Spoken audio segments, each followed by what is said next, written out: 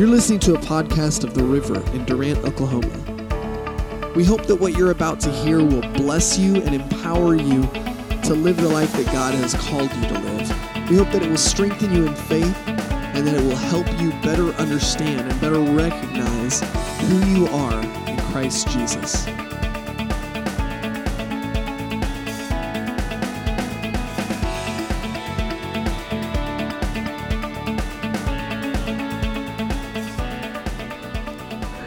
We are going through the Bible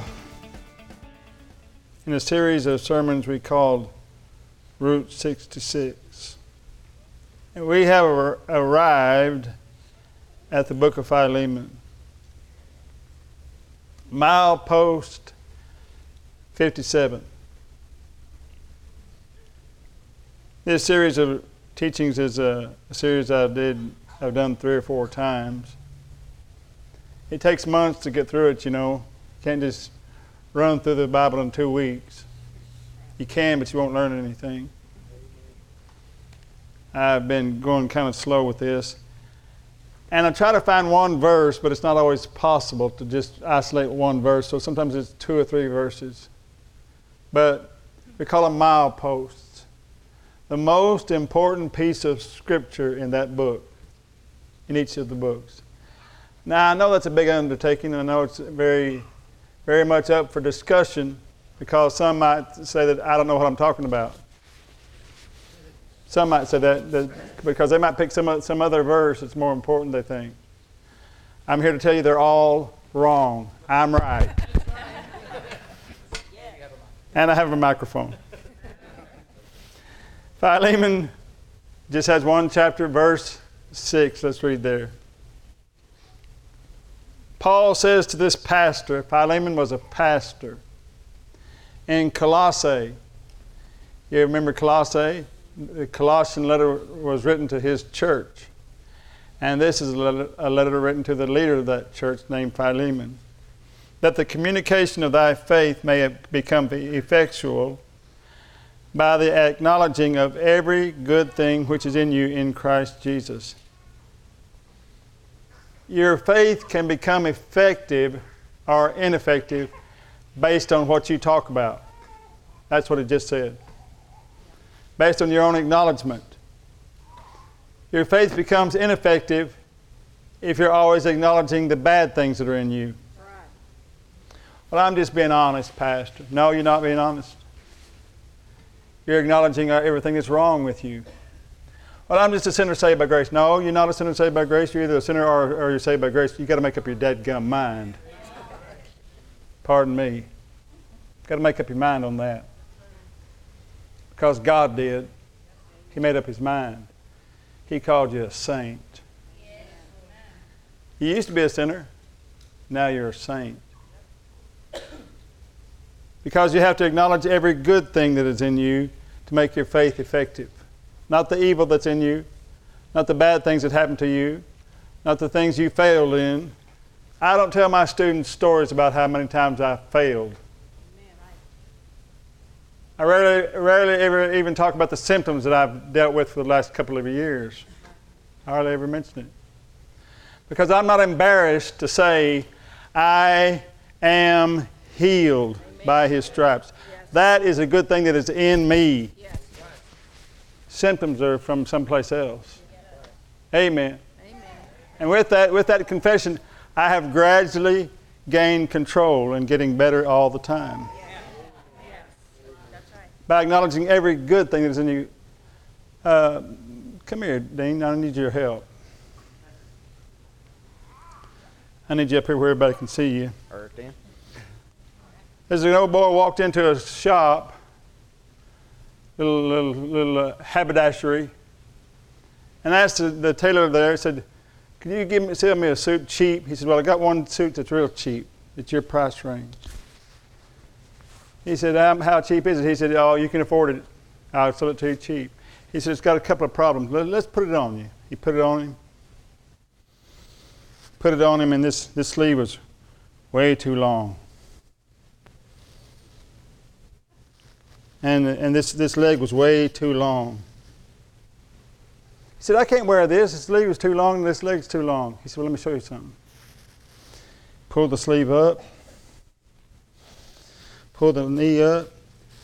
And said, hold your elbow right at the top of your knee. Now walk. Now look how good that looks. Don't that look good? Yeah. Keep doing that. Don't that look good? Yeah. See, it fits now, doesn't it? Yeah, it fits. He said, thank you, Doc. Thank you, sir, and paid him. And walked down the street. Come walk down the street like that.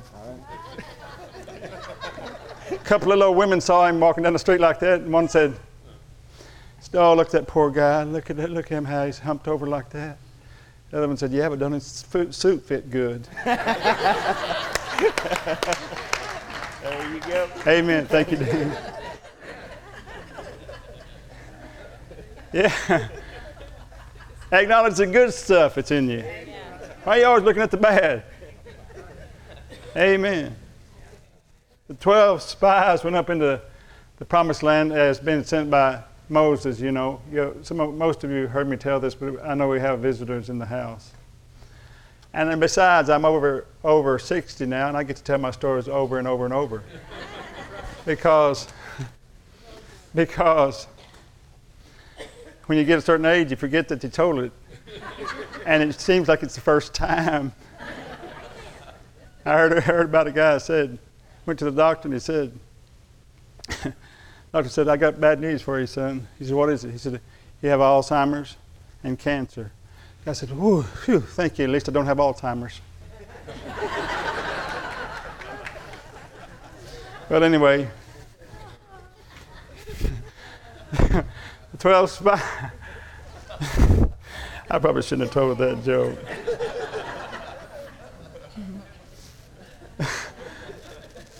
The 12 spies went up and acknowledged what was there. 10 of them saw the obstacles. 2 of them saw the potential, saw the blessings. They saw what was possible, all the good that God had provided for them in that land. But 10 of them, all they saw was giants, giants, giants. They said it so many times until they finally, the last description of those giants in Numbers 13, you don't have to turn there. The last description of those giants was like this. It said, we be as grasshoppers. Grasshoppers are an inch high, 2 inches if they're giants. See, we look like grasshoppers. Now, there's never been a man 100 feet tall in this world. Maybe been some 10 or 15. Never been a 100-foot man on this planet. Never. They felt like they were grasshoppers. And why? Because they talked about giants so much, their faith became ineffective. They acknowledged the bad, not the good. Remember, 12 of them went up there, and the Bible says 10 came back with an evil report. 2 came back with a good report. Name any of those 10. Name any one of those 10 guys. What was their names? Can you name any one of those 10 guys? No, you can't name them because they're losers. Losers. You can't name losers' names. Except the Green Bay Packers today. Amen. Who's with me? All right. I'm sorry I pray for the Cowboys. I'm sorry if you don't pray for your team, my team's going to beat you. That's all there is to it. We pray for our Cowboys. Now we know why they're so good.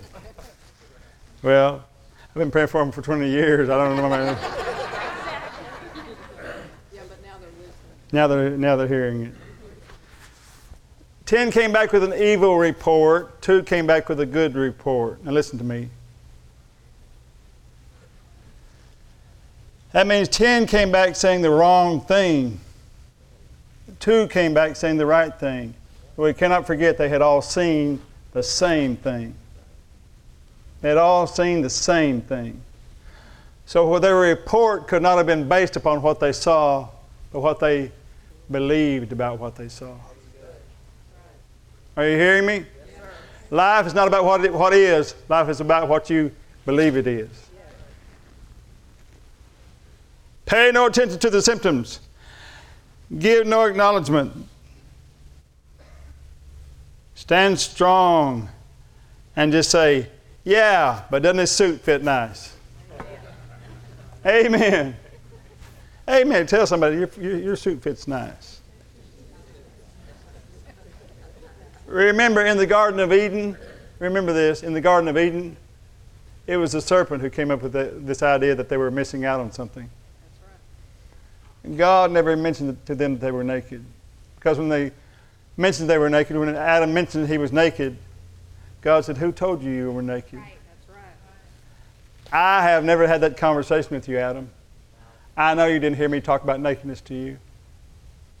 God never once ever talked to him about anything he didn't have. And it took the serpent saying, has God said that you should eat of every tree? Every tree? Yeah, every tree but that tree. Oh, well, that's a tree you need then, buddy. That's a tree you need, sweetheart. That one right there, the one he said you can't have. Because he knows if you eat that tree, you'll be like him. She already was like him. That's right. She already was like God. You know why that tree was there? I'm going to tell you why the tree was there. Anybody ever want to know why God would have put a tree in the garden? Animals don't have a choice. They act on instinct. If there was nothing they couldn't do, they never had a choice. Choice is what makes you like God. The ability to choose your way. The ability to choose the life you're going to live. Ability to make a difference in this world by choice.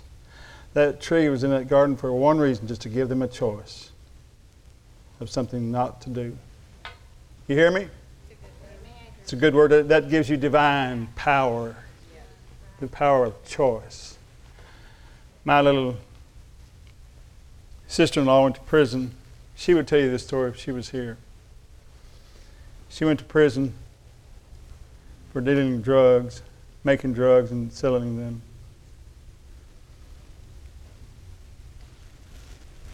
Thank God there was a Holy Ghost-filled, fire-breathing chaplain in that prison.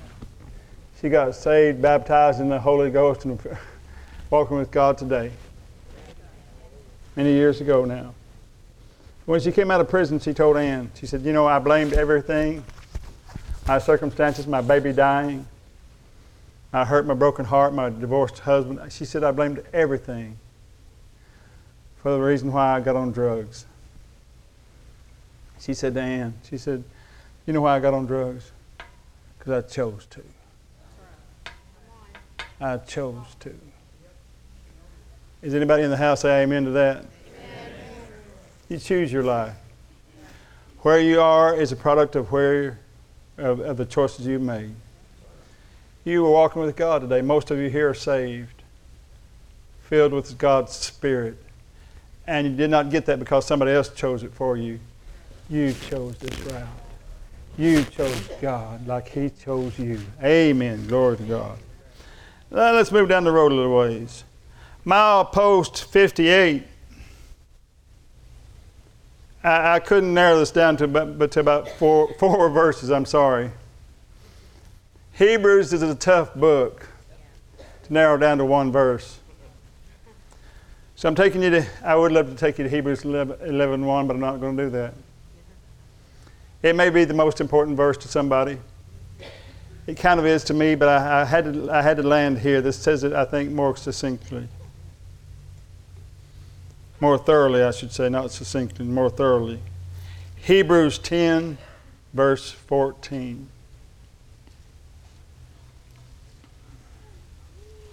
Because Hebrews is all about the covenant of the blood of Jesus. In Hebrews 10:14 says this, for by one offering He, Jesus, has perfected forever them that are sanctified. How long are you perfected? Forever. How long are you perfected? Forever. How long have you been made perfect? Forever.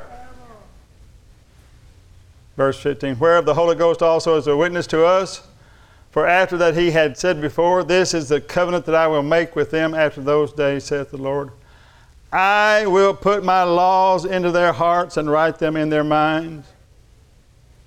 And their sins and iniquities will I remember no more. God has forgotten all about your sins. Amen. This is the promise of the new covenant, that God forgets your sins and calls that your perfection forever. Amen. He calls you perfected forever because, not because you act perfect, but because He chose to forget. Anybody here acted perfect this week? Besides Miss Ann? I know she's going to raise her hand. And Linda, of course. Charles, you got anything to say about that? I will not say nothing. No, not say nothing. He lost a tooth over saying something like that one time.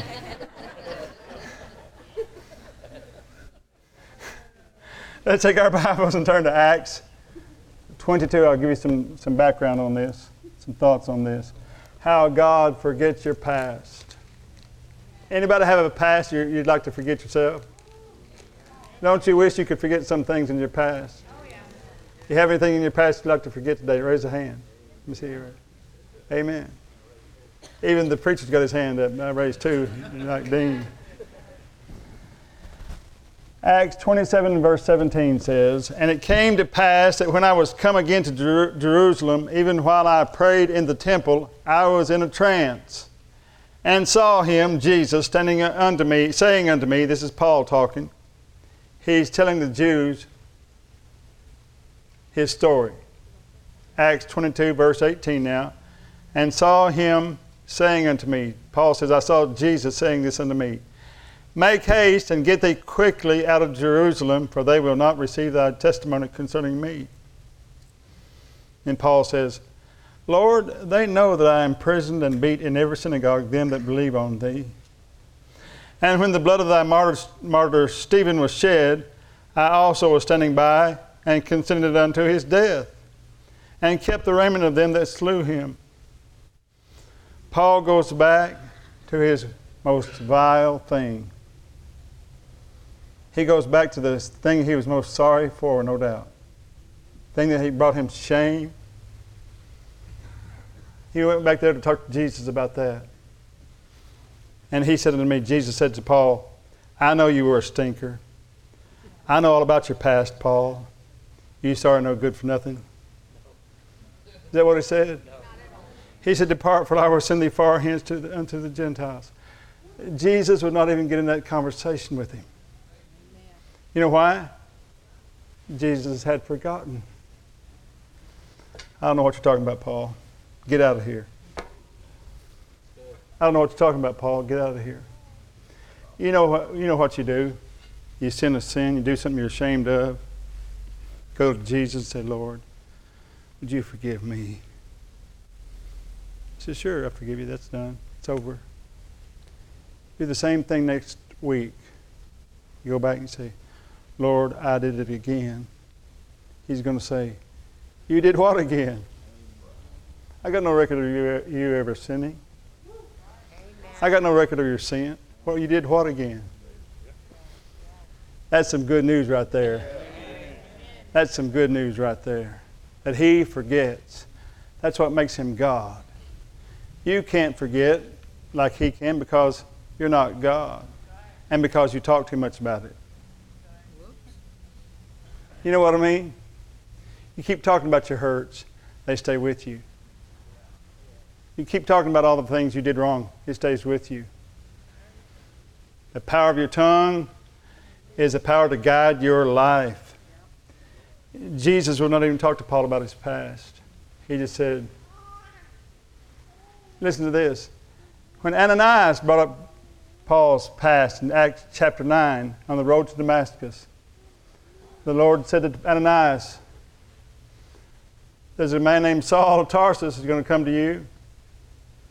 I want you to treat him well and baptize him. Be kind to him. I've appeared to him. Ananias says, Lord, I've heard about this guy. He done this, he done that, he did that, he did this. He's not a good guy. And the Lord said, what did he talk about his past? To Ananias, he just said, he's a chosen vessel unto me. Do what I tell you. Why? Because he forgot about Paul's past. Amen. Somebody say amen. This is back here. Hebrews 11:24. Let's turn there.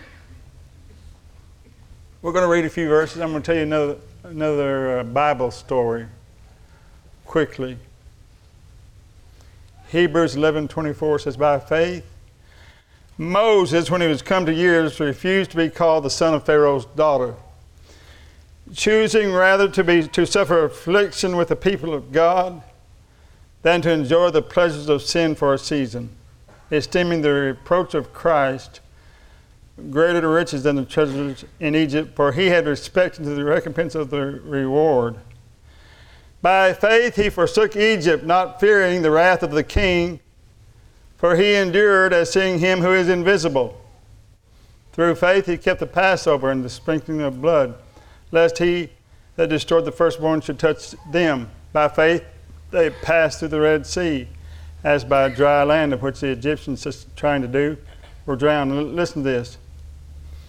This forsaking Egypt, this verse 27, is not the Exodus. It's talking about when he personally left Egypt. That's in sequence as you read the text. He had to leave Egypt and then come back, and then he kept the Passover, and then they crossed the Red Sea.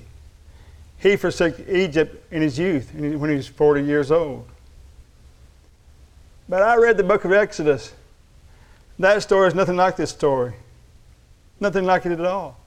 It says he fled from Pharaoh. He was afraid of Pharaoh. He said he was afraid of Pharaoh, and that's why he forsook Egypt. Exodus said he feared because he knew he'd be caught for killing an Egyptian.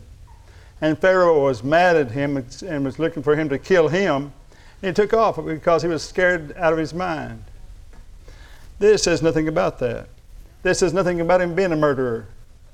Not one word. Why? Because this was written after Jesus died, perfecting forever even Moses. Are you hearing me? God can't talk about Moses' past because it was covered by the one offering forever purifying Moses even.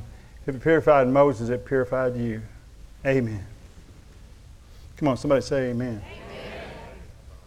Couldn't even talk about Moses' past. He had to read between the lines and look at his heart, what was really in Moses' heart. That's what God does for you. He looks at your heart.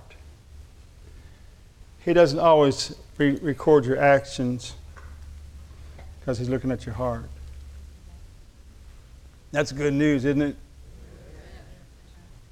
How many of you have ever read Hebrews chapter 4 and verse 12? Read it, Miss Ann.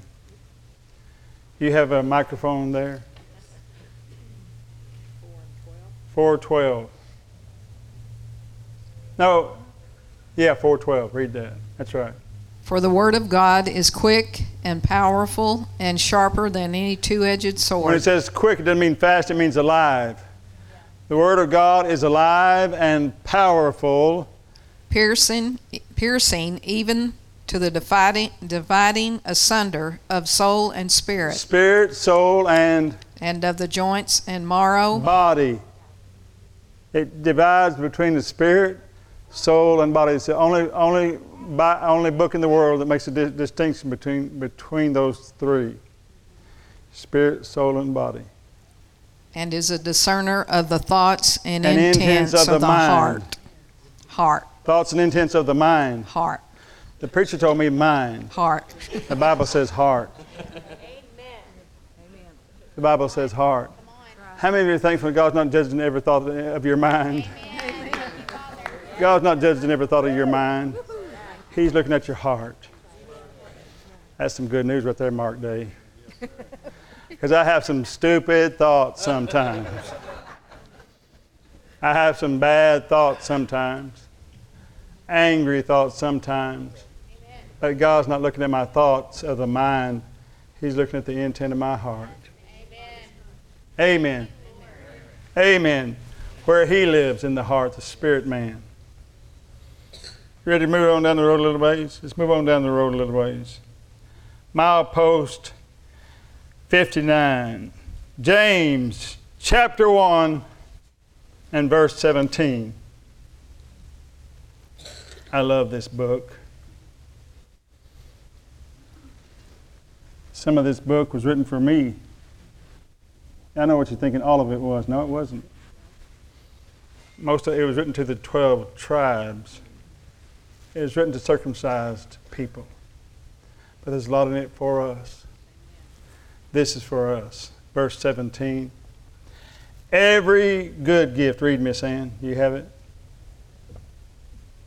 Every good gift and every perfect gift is from above, and cometh down from the Father of lights. What kind of gifts come down from the Father of lights? Every good and perfect, with whom there is no variableness, neither shadow of turning. Variation means it can be one way one time and another way another time. God gives good gifts and He never changes. Amen.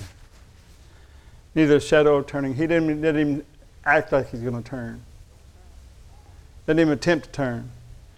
God has nothing but good for you. This verse lets us know that we have all kinds of things that do come to us. We do have all kinds of things that come. But the question is, what is the source? Does a man have a right to kill his wife? Well, it went quiet in here, didn't it? I didn't hear one male voice. Does a man have a right to kill his wife? No, men. Come on, men, say so. They're still not very enthusiastic, are they? Does a man have a right to kill his wife? No, no, no, no. Does a man have a right to abuse or maim his own kids? No. Why? Because it's not right. God never maims His own people. He does not have a right to do it. If you're not allowed to do it, God's not allowed to do it. God will never hold you to a higher standard than He's willing to live Himself. God will not hold you to a higher standard than He lives by Himself. Amen. Whatever He requires of you, He's going to do abundantly more. That's why He's telling us when Peter said, Lord, if my brother sins against me 7 times in a day, shall I forgive him? Jesus said, what did Jesus say? 70 times 7. That's right. He said, stop counting. Stop counting. 490 times a day you got to forgive. I wonder how forgiving is God. By one offering He perfected forever. He's completely forgiving. John 10:10 says it like this. Are you with me? John 10:10. The thief cometh not but for to steal and to kill and to destroy. I am come that they might have life and that they might have more abundantly. The word "it" is italicized, is not in the original text anywhere. He did not say that they're going to have abundant life more. You can't have abundant life more than Zoe life. If you have the God kind of life, you're fully alive. There's no such thing as abundance of that. That's just all life. He's saying they might have it. Not it, but have more abundantly. What does this thief come to do? Kill, steal, destroy them. Kill. What did Jesus do? He brings life to satisfy that killing. What's the other things? Steal and destroy. Destruction can be your health, can be your stuff. Vandalization of your stuff is what he's talking about. If he can't take your stuff from you, he wants to destroy your stuff. If he can't get a burglar to break in and steal your washing machine, he wants to tear it up.